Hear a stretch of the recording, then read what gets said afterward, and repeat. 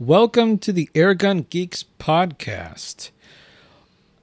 All topics talked about on this podcast are solely of our opinion and for entertainment purposes. My name is Patrick. Hi, I'm Adam. And how geeky do you want us to get? Welcome to the Airgun Geeks podcast, where it is live and raw at the Northeast Ohio competition. Where exactly are we at? 'Cause we go to so many places. So this is Chagrin Falls. I believe it's Shadow Woods Circle, though someone there, please correct me, for the Northeast Ohio Airgun Club. And we just shot their field target shoot, and it was fun, challenging, hot, sweaty. The usual. It's summertime in Ohio, guys. We know what this is like. Yeah. But yeah, so we're going to go with, this is Tailgate Confessions. Talks. Taxi cab confessions? No, that's something different, isn't it? That's different. So basically, it's Adam and I chilling out in their fantastic little clubhouse, enjoying the breeze, and says, you know what? Let's just do a podcast here. And they said we could come into the club. Well, at least we had one person say we could, so we'll see how well. Guys, if we weren't allowed them, we're sorry in advance. Yeah, including the house sparrows targets in the background, so... But, hey, it is what it is. It's nature. So, Patrick, this is field target number 2 for you. This is the official target competition, not that practice we had earlier. Eric, if you're listening to this, I will slap him for you later. Well, it didn't count. Why didn't it count? Well, it didn't count for their big competition they have going on. So there was no timers. There was no, hey, you can't do that. You can only have this, and you can sit like this and kneel like that, and all of that. So, and the targets, very challenging. Yeah, whoever this match director is for the Northeast Ohio Airgun Club, Noah, whoever you are an evil, evil person that likes those really far targets, and you love that little swampy area that just lets you get this little wind vortex, and those pellets go wherever the heck they want to. Yeah, very true. I was like, I know it hits at 50 yards here. And I was like, man. So how'd you do? I did a 42. I'm extremely happy with how I did. From the first time I shot here to now, which actually was the last time I shot here to now, I had massive improvement. I have no complaints. A few lanes kind of kicked my butt. I had one lane that was a 1, and I have no clue what I had done wrong. Like, I still don't. I still want to go back to that lane. Like, can I shoot this? I just want to redo, just to practice. Like, what did I do wrong here? I got laughed at. So, how did you do, Pat? Well, if you compare it to the practice back in May at Central Ohio. Not practice. Don't listen to him, Eric. I did one less. So I did 35 out of 60. Definitely, since this is like our let's figure it out year, especially for me, you definitely need a side wheel. And you need to have it properly marked for your yardage. I will second, third, and fourth that. That is a very important thing to do.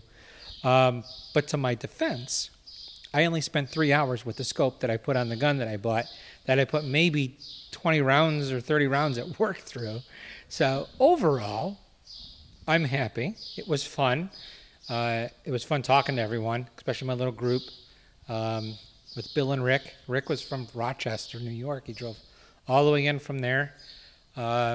So we had guys from Columbus area and further south come up. Guys from New York and Pittsburgh area came up. Yep. So we had there was 31 shooters today? Yeah. He's thinking, guys, 31 right. Shooters. Yeah, I'm overheating already. Yeah, 31 shooters, which was their biggest turnout. That's impressive. Yeah. So we got to start. We started at around 10-ish for the range talk, and then we finished around 3. It was a good 5-hour day. Yeah. 60 targets, or 60 shots, guys. It's 5 minutes per shooter per lane. Yeah. So. But luckily, in the woods, 20 degrees cooler. Oh, yeah. I loved it. As we're coming out, I'm like, it's getting hotter and hotter and hotter. It's like I'm sitting here dripping. It's just humid. It's not hot. It's humid. And he is sweating, guys. You should see it beating up on his forehead. It looks like he's in pain. He's so hot and sweaty right now. Well, all that competitive shooting takes a lot out of you. Yeah.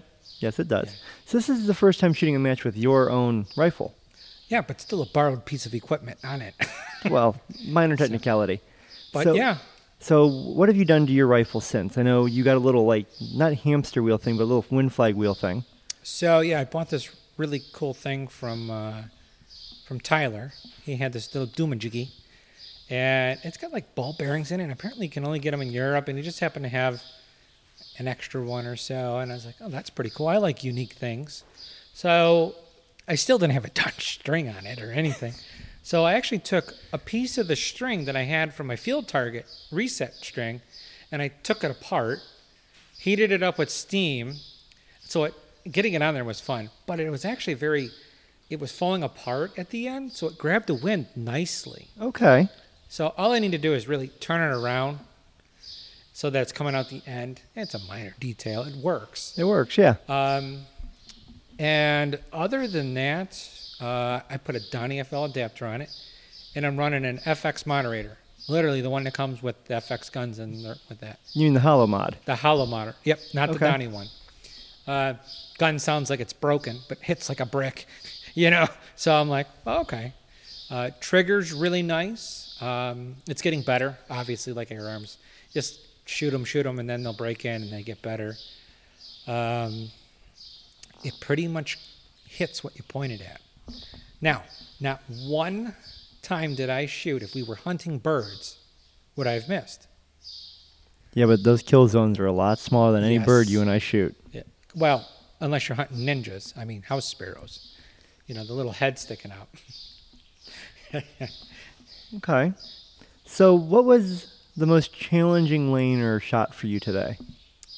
Surprisingly, the hardest one was the one that was like 10 yards or so, because I guesstimated. Because on the scope I have, it just is blank. There's no 10-yard or anything. I'm like, shoot. I'm going to ballpark it. It's probably about 10 yards.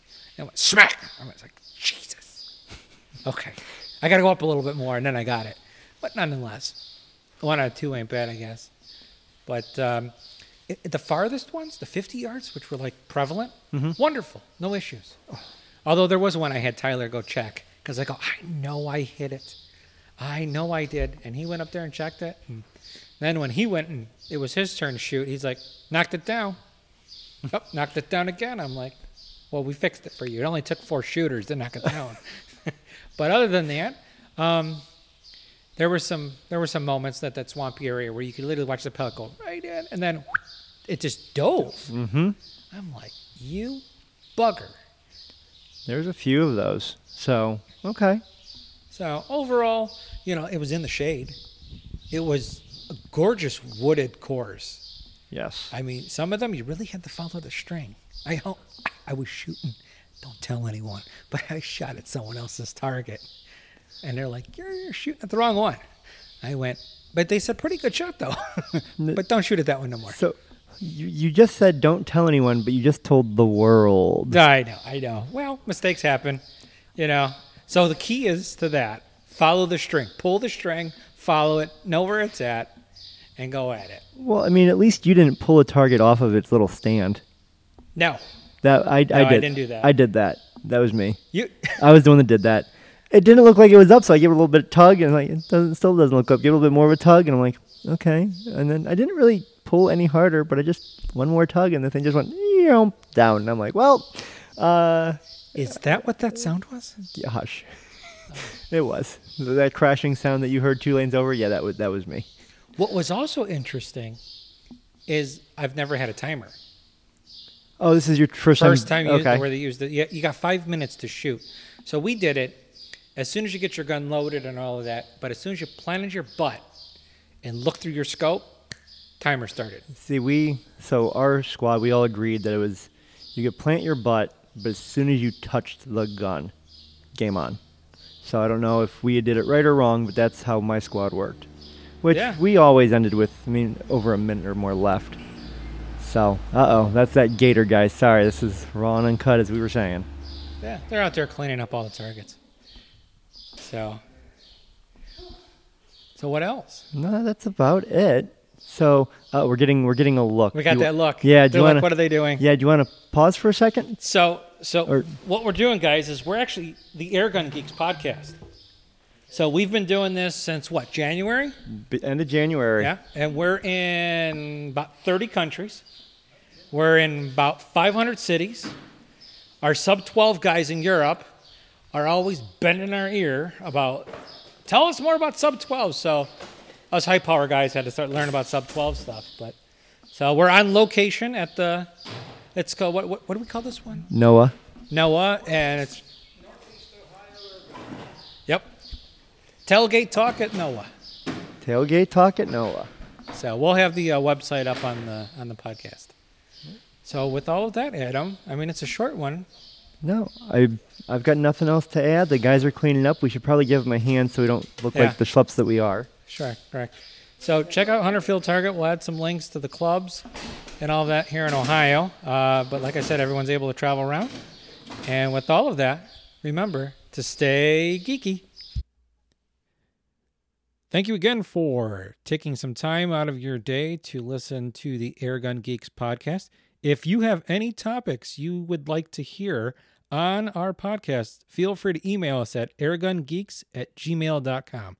You can also join our Facebook group, also titled Airgun Geeks, and we are also going to have a YouTube channel titled Airgun Geeks, and possibly in the future, there might be some videos on there. If you like what you've heard and would like to help support Airgun Geeks, please check out our Patreon page, or you can also just donate to our PayPal links. Just go to the links that we have in the description to help us out. Last but not least, if you like what you heard, give us 5 stars. We would really appreciate that. Till we meet again, shoot straight and stay geeky.